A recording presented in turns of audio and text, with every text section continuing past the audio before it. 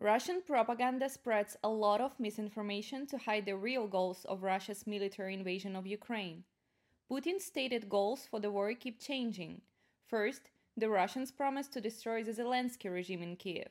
Then they wanted to kill all nationalists.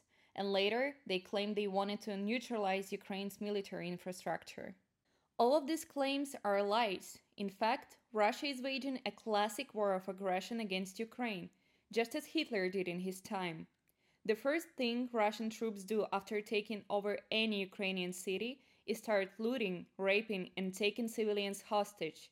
The war is now seen as an instrument of personal enrichment for the vast majority of Putin's soldiers.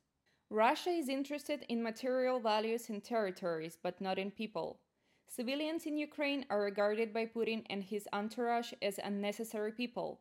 The Russian leadership gave orders to its soldiers to destroy Ukrainians physically by shooting them and burying them in mass graves. The massacre in Bucha by Russian soldiers against Ukrainian civilians is only one episode of this terrible war. Thanks to the occupation of this city by the armed forces of Ukraine, the whole world saw the atrocities of the Russians.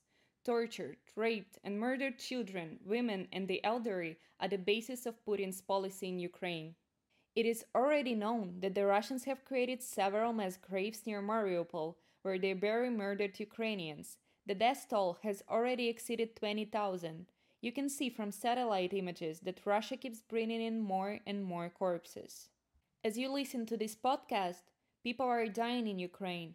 A Holocaust-like history is repeating itself.